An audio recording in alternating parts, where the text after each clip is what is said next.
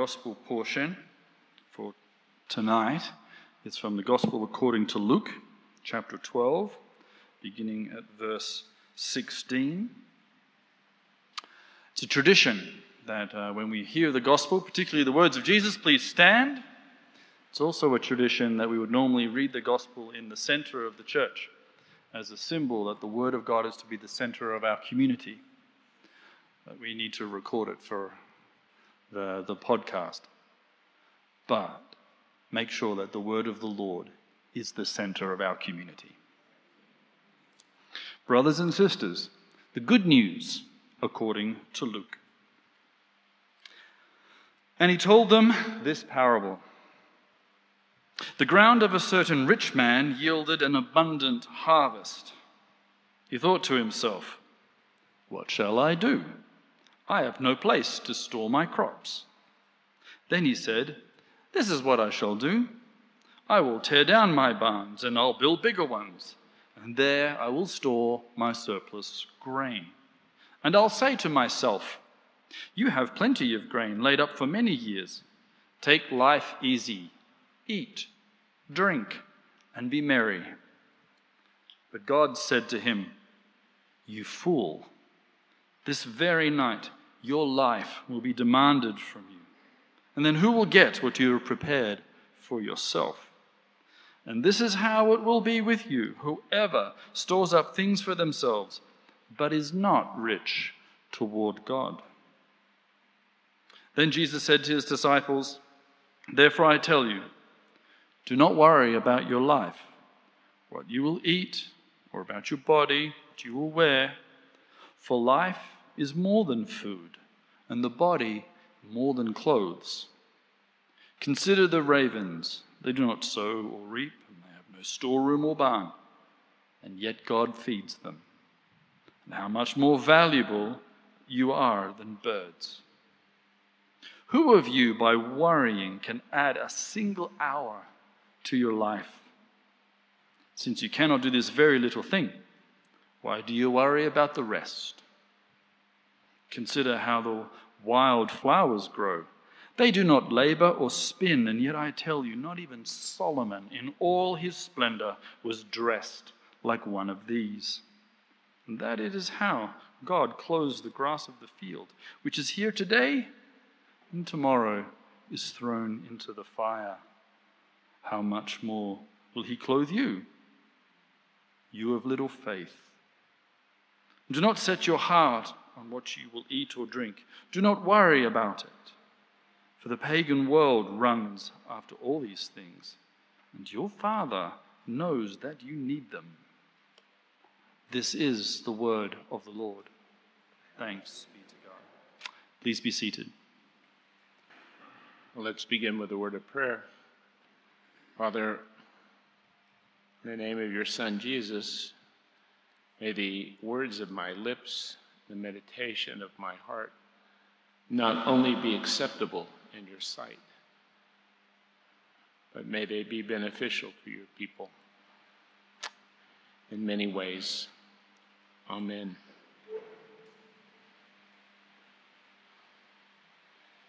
So, there's always an interesting challenge for preachers. So I'm letting you in on a secret. Do you preach a holiday or do you preach a text? And usually it's almost always better to preach the text.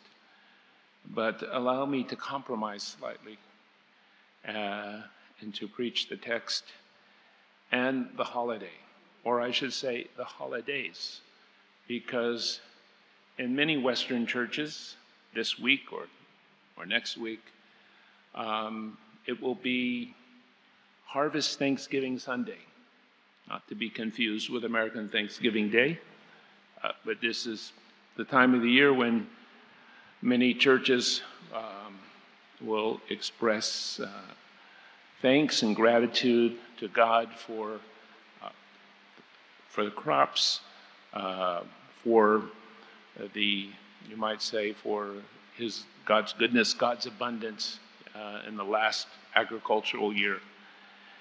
And of course, we're coming up to the same sort of festival here in Israel and throughout the Jewish world, coming to the festival of Sukkot, which is, of course, quite similar conceptually. But before we get to Sukkot, we have Yom Kippur, which, as I mentioned, starts next Sunday evening. And before Yom Kippur, we have Rosh Hashanah, the Feast of Trumpets, and you might say, in some ways, a minor holiday or a mysterious holiday. We know very little about the holiday, at least biblically speaking. But over the centuries, it's become the Jewish New Year, Rosh Hashanah, the head of the year. It has become a time of preparation for Yom Kippur and Sukkot. And the emphasis has developed that this is a time that begins repentance, introspection, right? Preparing to really repent. And I think there's something that we must respect about all that, because many times in our tradition, is that not true? We think, oh yeah, I committed a sin. I'm going to repent. I'm going to repent. I'm going to just tell God I'm sorry. And that can be awfully cheap and very shallow. And so having a time of prayer, as I said, introspection, reflection, listening to the scripture read in the synagogue, right, prepares one, yes, for what is hopefully a deeper repentance. The holiday, of course, Rosh Hashanah, is known for the blowing of the shofar, because, of course, it's the Feast of Trumpets. And again, there's no reason given in Scripture why the shofar should be blasted on this day, other than the association is made between the shofar, of course, and a ram. And when you think of the ram, you obviously, if you're thinking biblically or thinking associatively, you think of Abraham, you think of Isaac, you think of the sacrifice that was a substitute for Isaac. And so the story of Abraham and Isaac, the story of in Hebrew, the Akedah, the binding of Isaac, and in the Christian tradition, what we call the sacrifice of Isaac, comes to the forefront in this holiday. And what really struck me was how the readings that were appointed for Harvest Thanksgiving Sunday, or Thanksgiving Harvest Sunday, really in a way dovetail very nicely with the Jewish holiday, Rosh Hashanah. In the liturgy or the prayers in the synagogue, which goes over a period of 2 days, there is this very, very strong emphasis on God's kingdom and God's kingship. And if you ever have an opportunity to read the prayers for Rosh Hashanah, I commend them for every Christian interested in the Jewish context of our faith, because it's as if the congregation has a sense of urgency, and they're asking God, come down and rule, come down and take control. We submit ourselves to you. We bow down to you. So here you have this emphasis on the kingdom. You have this emphasis on Abraham. And it dovetails in even a nicer way, because in Jewish tradition or Jewish Bible reading, the understanding is that Abraham really was the first to say yes to God's kingship. And of course, you have the association between the kingship of God and the obedience of his subjects. God is king where people are obeying him and doing his will. God is king where where people willingly, not under duress or force, accept God's rule and authority, and not just with their mouths or their lips, but by doing His will. And that, by the way, understanding should be very familiar to us because it's in the Lord's Prayer. Jesus says, "Your kingdom come, your will be done." And it's not, Jesus isn't praying that someday when we get up there in the sky or in the Messianic age or in the New Jerusalem, God's will be done. No. He's praying that, he's teaching us that when we do God's will, that's when God rules and reigns over us. That's when the kingdom is present. And it helps, I think, to push aside the idea that the kingdom is only a future reality. It is not. Probably 85% of its usage by Jesus is in the present tense. And it's not a thing, or certainly not a place. Yes, it is a verb, or a verbal noun. It's an activity, it's an action. It's where God is taking control. What stops the kingdom, what you might say confronts the kingdom, what is the deadliest enemy, of God's ruling and reigning, in this world, is idolatry. Idolatry, the bowing down to other gods. And we would be mistaken, I think, if we only understood idolatry as some kind of worship of a statue or worship of a picture. Because idolatry is much subtler and certainly more dangerous than a statue or a picture. And if you want to think about our reading and the context in which our reading makes sense in the light of this holiday, then let's ask ourselves, what are the idols of our age? And if I may be mistaken, but I think it was Francis Schaeffer years ago who said the idols of modern Western society, and by the way, we can include in this places perhaps like Hong Kong or Singapore, not only the West, but countries or societies or subcultures that are influenced by Western thinking and practice. The two idols, Schaeffer said, would be personal affluence and security. This is what people seek after. Now, Francis Schaeffer died many years ago, so he's not alive in 2023. And we can almost refine that a little bit to say that the idols of our age are not simply personal affluence, but it's self-flourishing. People, and many millions of people, they want to do well, they want to flourish, but without any, you might say, relationship or connection to God. So people want they want the good life, they want good sex, good food, good relationships, authentic experiences, but nobody wants to do this God's way. It's going to be somehow self-generated.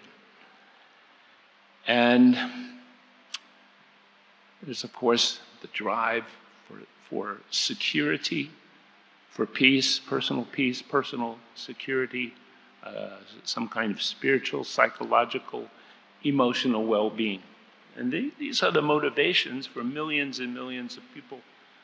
And these are the idols of our age, at least in the parts of the world, I think, in which many of us come from. And I think I should make 2 points about that. One, it's easy for us to scoff at this. It's easy for us to sneer, to even mock, and to dismiss folks as being either deceived or somehow imprisoned, yes, by the spirit of the age. But I think it's important for us to remember, yes, that within modernity and within the world, modern world that surrounds us, yes, that many people, they have certain instincts. And there are people who want to be righteous. They just don't know how to do it. It's distorted, but the desire is there. The cancel culture is one example. Yes, we can again, and I'm not sympathetic to the cancel culture, but we can dismiss it and say, those people, they don't, this cancel culture is nuts. It is nuts. But there is some desire. People want to be good, but they don't know what good looks like. Yes, they have no biblical, divine reference point. Many people want community, but they don't know how to do community or what the shape of the community should be. And I think for us as Christians, we need, yes, to be willing to enter the culture in order to convert the culture. And not say, I'm going to totally withdraw from this, or I'm not going to have anything to do with this, or I'm going to isolate myself. Because these instincts are there. But of course, they're idols. And the second point that's worth making is that many of us who say yes to Jesus, Jesus is Lord, I'm not serving myself, I'm giving my life to serve Jesus. Many of us live kind of a mixed life, and even at times a lie. Because on one hand, we can say yes to Jesus, and on the other hand, we find ourselves being motivated, oftentimes to do the wrong thing, by the spirit of the age or the idols of our age. And it's worth remembering that God's, you might say, revelation to Israel and his warning against any and all forms of idolatry was largely given, almost exclusively given, first and foremost to the people of God. So the warning against idolatry, yes, its connection with the kingdom and obedience, yes, is a message for us, first and foremost. Because in order to confront the modern world, in order to engage, let's use the word engage, the modern world, and not simply to wipe our hands and saying everybody's going to hell and it's impossible and there's so much wickedness, because this is not what Jesus would have us to do. We have to be able to bring a message, but not only to bring a message, we have to be able to live, yes, in a way that provides folks with an alternative. And I think our passage today, our reading about the rich man and the parable, you can't take it with you, yes, should instruct us and should enable us, if we put what Jesus teaches into practice, to provide some kind of clear alternative. Again, not just preaching, but also to show people that there's an alternative way to live. We don't have to live under the anxiety of always wanting financial security or always trying to find peace somewhere. Yes, these idols that people worship And sometimes we, even as Christians, we come under their influence, yes, create a huge amount of anxiety and a huge amount of,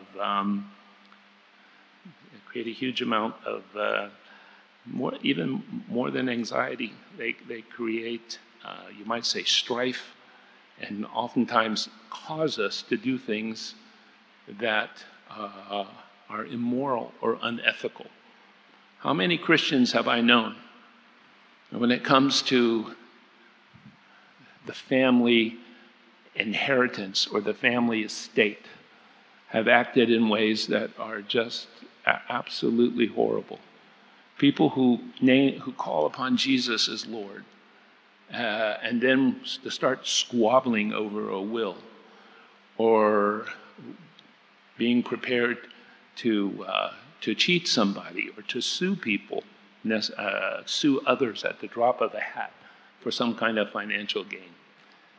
Yeah. I think these are the issues. So our man, Mr. You can't take it with you. Yes. What does he teach us? How do we start to live in an alternative way? And I think we just look at this guy. And thankfully the parable, this one isn't, terribly complicated. It just may be complicated to live out. So we have a man who had a very successful, a marvelous harvest. And he says to himself,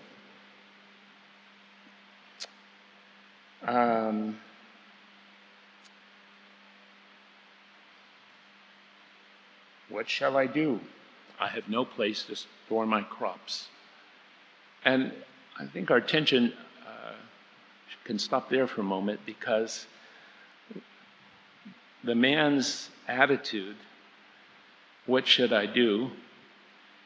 What should I do? Who gave him the successful harvest? The Lord gave him. It was a gift. And here you have no gratitude. There's no saying thank you. There's no willingness to give back to God or to give back to others. It's all about I, me, mine, which of course this kind of narcissism or worry and concern about ourselves is what pretty much underpins much of our society and even much of the Christian experience. It's like, I'm going to church, but what am I going to get out of it? Or I'm going to follow the Lord because I'm going to get a good husband. Or I'm going to follow the Lord because surely he will, make sure that my needs are met. Yeah, it's that kind of motivation. Again, it's in the world, but it infiltrates the believing communities that we well know. And so there is no gratitude expressed. There's no generosity. There's no willingness to give back to God. Yeah. Now, what does God need grain for? You might even ask yourself, why does God even need a sacrifice? What does God need a bull for? As we read in the first reading. What is all that? What is all that about? What's going on there? Why is it that on every major Jewish holiday there are just sacrifice after sacrifice? Most of them have nothing to do with sin. Yes.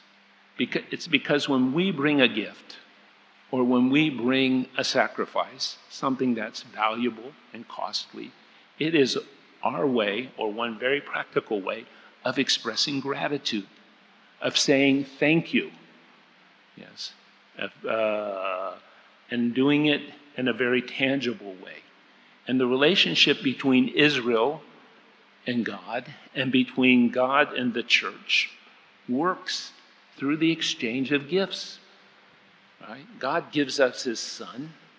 we can never repay what Jesus does for us, but we give back, we return something valuable to him. We turn our lives over to him. We give him money.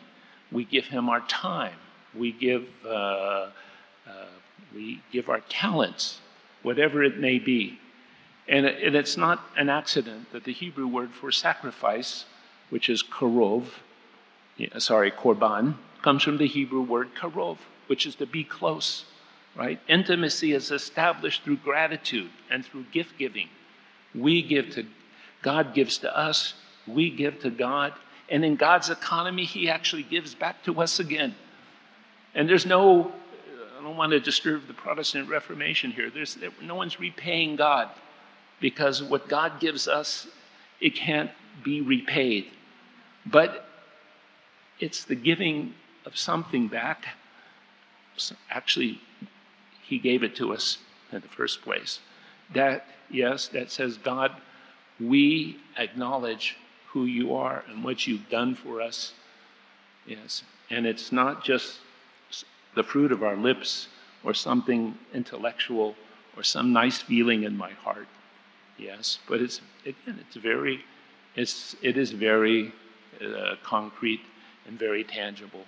So our Mr. You Can't Take It With You, a character in this parable, he sadly turns out to be a man who, wanting security, looking for security, right, was going to do it without any reference to God, with no gratitude, no sharing, yes, with the greed being a form of idolatry. In fact, 3 times in the New Testament, it tells us that greed is idolatry.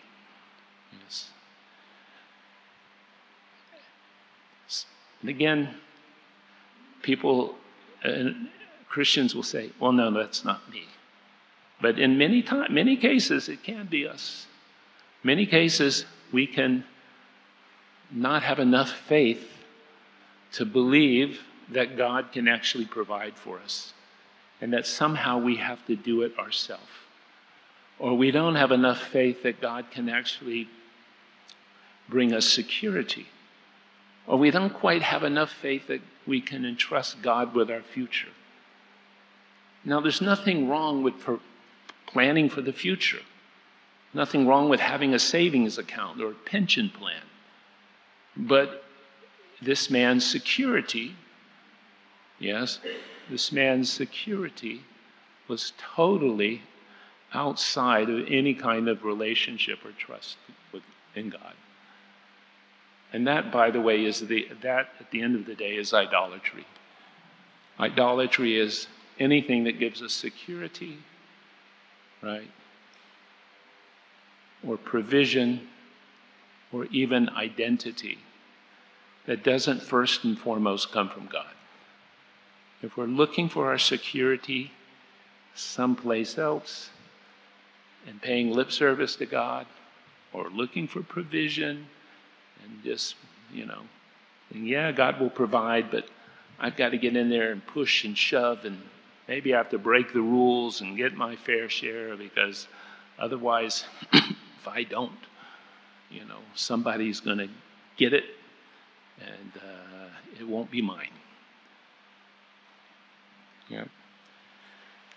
So,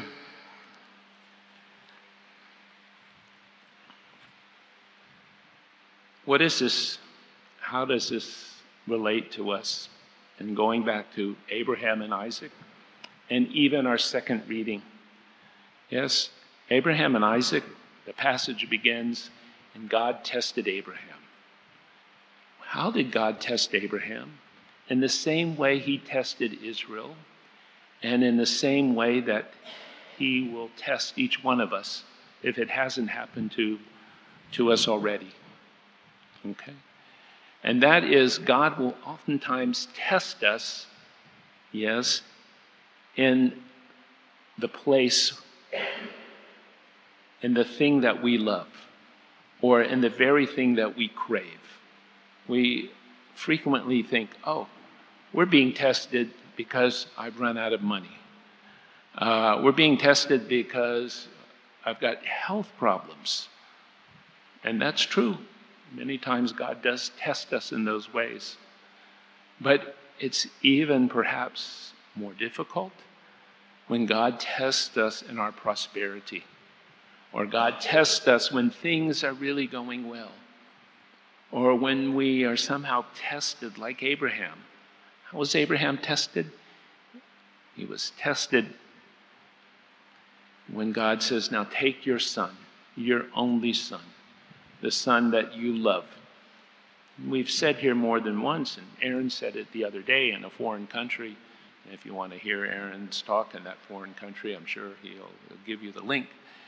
That the first time the word love is mentioned in the Bible is in connection with sacrifice, in connection with obedience. That the people of Israel, yes, God tested them. God tested them in the desert and provided for them, so that when they came into the land and things went really well for them, yes, and they had fields and crops and houses and more, that, yes, they didn't forget the Lord their God. And of course, in their prosperity, they did forget the Lord their God. And the land spewed them out. And it's easy for us to say, well, I have a life insurance policy. I have real estate. I have a pension plan. My country's in NATO. Oh, we're in the EU. And all of that is a false security, a very false security, right? We will be tested, and oftentimes God will test us in the most unexpected places. And the reason that he brings us these kinds of situations is simply that we will know what's in our heart. He knows what's in our heart, right? He doesn't need that revelation. We are the ones who so easily fool ourselves. We become comfortably numb, in the words of Pink Floyd. We become complacent. We become assured. We are self-assured, or even become self-righteous. And yet, in this place of prosperity and security, yes, God will test us. And if we pass the test, which there's not more than one, they're ongoing, we have a right to speak to the world, or the world that surrounds us, the world that, again, yes, is enslaved to the idols of our age, and to call people to an alternative way of living, and to enter the kingdom of heaven, to enter that place where Jesus rules and reigns over the lives of those who submit to him. And that we can be living proof that God works. God's economy is different. It's not capitalist, it's not socialist, thank God. It's nothing. It's not Marxist. Yes, and God operates, yes, in a different kind of economic way. And that in giving, giving ourselves, or again, giving our time, giving our finances, yes, we get something back.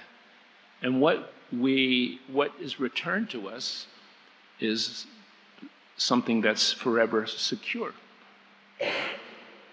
Right? God's bank is not going to fail. His property market is not going to crash. Yes, his treasury is not going to go bankrupt. Right? There's an old country song by the Carter family. Yeah. There is no depression in heaven. Yeah, meaning that was a song from the 1930s. There's no depression in heaven. And so if we find ourselves, being tested, or we find ourselves sometimes being conflicted, worried about the future, what's going to happen to me in my old age, what's going to happen, to this country, is there going to be a war in Europe? Yes, how am I ever going to find peace with the teenagers that God has given me? Whatever the situation might be. What's the solution? Well, I think, it is a good place to start with the words of Jesus. Don't worry, be happy. Right? Well, something like that. But I'm not quite sure, that might be, that might be enough. I think all of us, should take time, reading the scriptures and asking the Holy Spirit, is there any place in us, where we're fearful to the point of acting in a way that's immoral or unethical, or acting in a way that brings shame or disrepute to the name of Jesus? Yes. Is there a lack of faith in us? Right? Can I have faith in God's goodness? Or do I just trust Him a little bit and pay lip service? But at the same time, I've got to kind of, perhaps fend for myself. And if we find any unhealthy, broken way within us, something we should confess to the Lord, and maybe even share it with other people. And I think the other thing that's really important that we read in the Passover story, in the book of Deuteronomy, John's favorite book, is that we need to constantly retell our testimony. We need to remember our testimony, and we need to retell the testimony. Now, for most of us, what does the testimony mean? The testimony was, well, I was a drug addict. I sold drugs on the street. I was addicted to pornography. I was in the mafia. I was, a suicide bomber. And then we tell these horrible stories. And then God saved me. And now here I am today. Well, that's okay. But that's only the beginning of the story. We need to remember and even rehearse and to tell others, tell our children, our grandchildren, our relatives, the church, how has God provided for us? How has God cared for us in the past? And maybe some of us need to make a list or keep a journal and read that over and over again. Yes, because we so easily forget. We're no better than those Israelites in the desert, right? God is providing for them and caring for them, and they are constantly complaining and showing no gratitude. And then I think there has to be certainly a reorientation, right? Jesus says at the end of the passage that what is our main focus? Our main concern, again, is not only providing for ourselves or worrying about ourselves, whether it's materially or spiritually or emotionally, but it also our main focus has to be seek first the kingdom of heaven. What does that mean? Seek first the kingdom of heaven, right? Our first priority has to be the agenda of Jesus. What agenda does He bring? It's one of healing, one of bringing reconciliation, one of bringing deliverance, from the demonic, overcoming the power of sin, overcoming the fear of death. Yes. It's the presence of Jesus. Wherever Jesus is present, he begins to work redemptively and to change lives. And it's our duty not only to submit to him, but to cooperate with him in the power of the Holy Spirit. And Jesus said, listen, if you do these things, I surely will look after you. I will look after you. So there has to be a reorientation. And can I remind us that at the end of the book of Romans in chapter 14, Paul says, yes, the kingdom of God or the kingdom of heaven is what? It's righteousness, what the society wants. Peace. Yes, peace.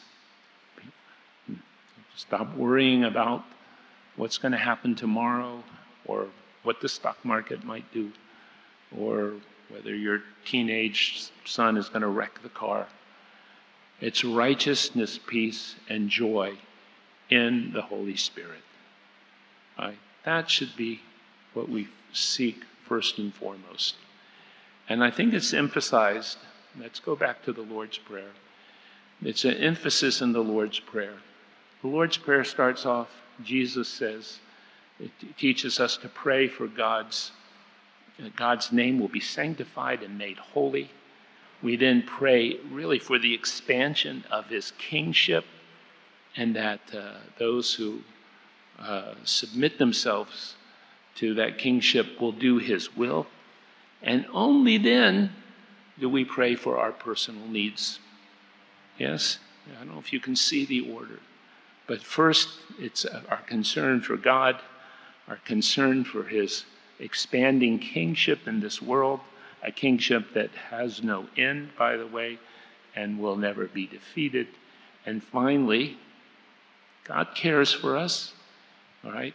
But he wants us to have our priorities straight. So, Father in heaven, we ask that you would watch over us and that you would bring peace to your community, that we would not fret about tomorrow, but that we would remain focused on those things that are important and essential. And we do ask these things in the mighty, mighty name of Jesus. Amen.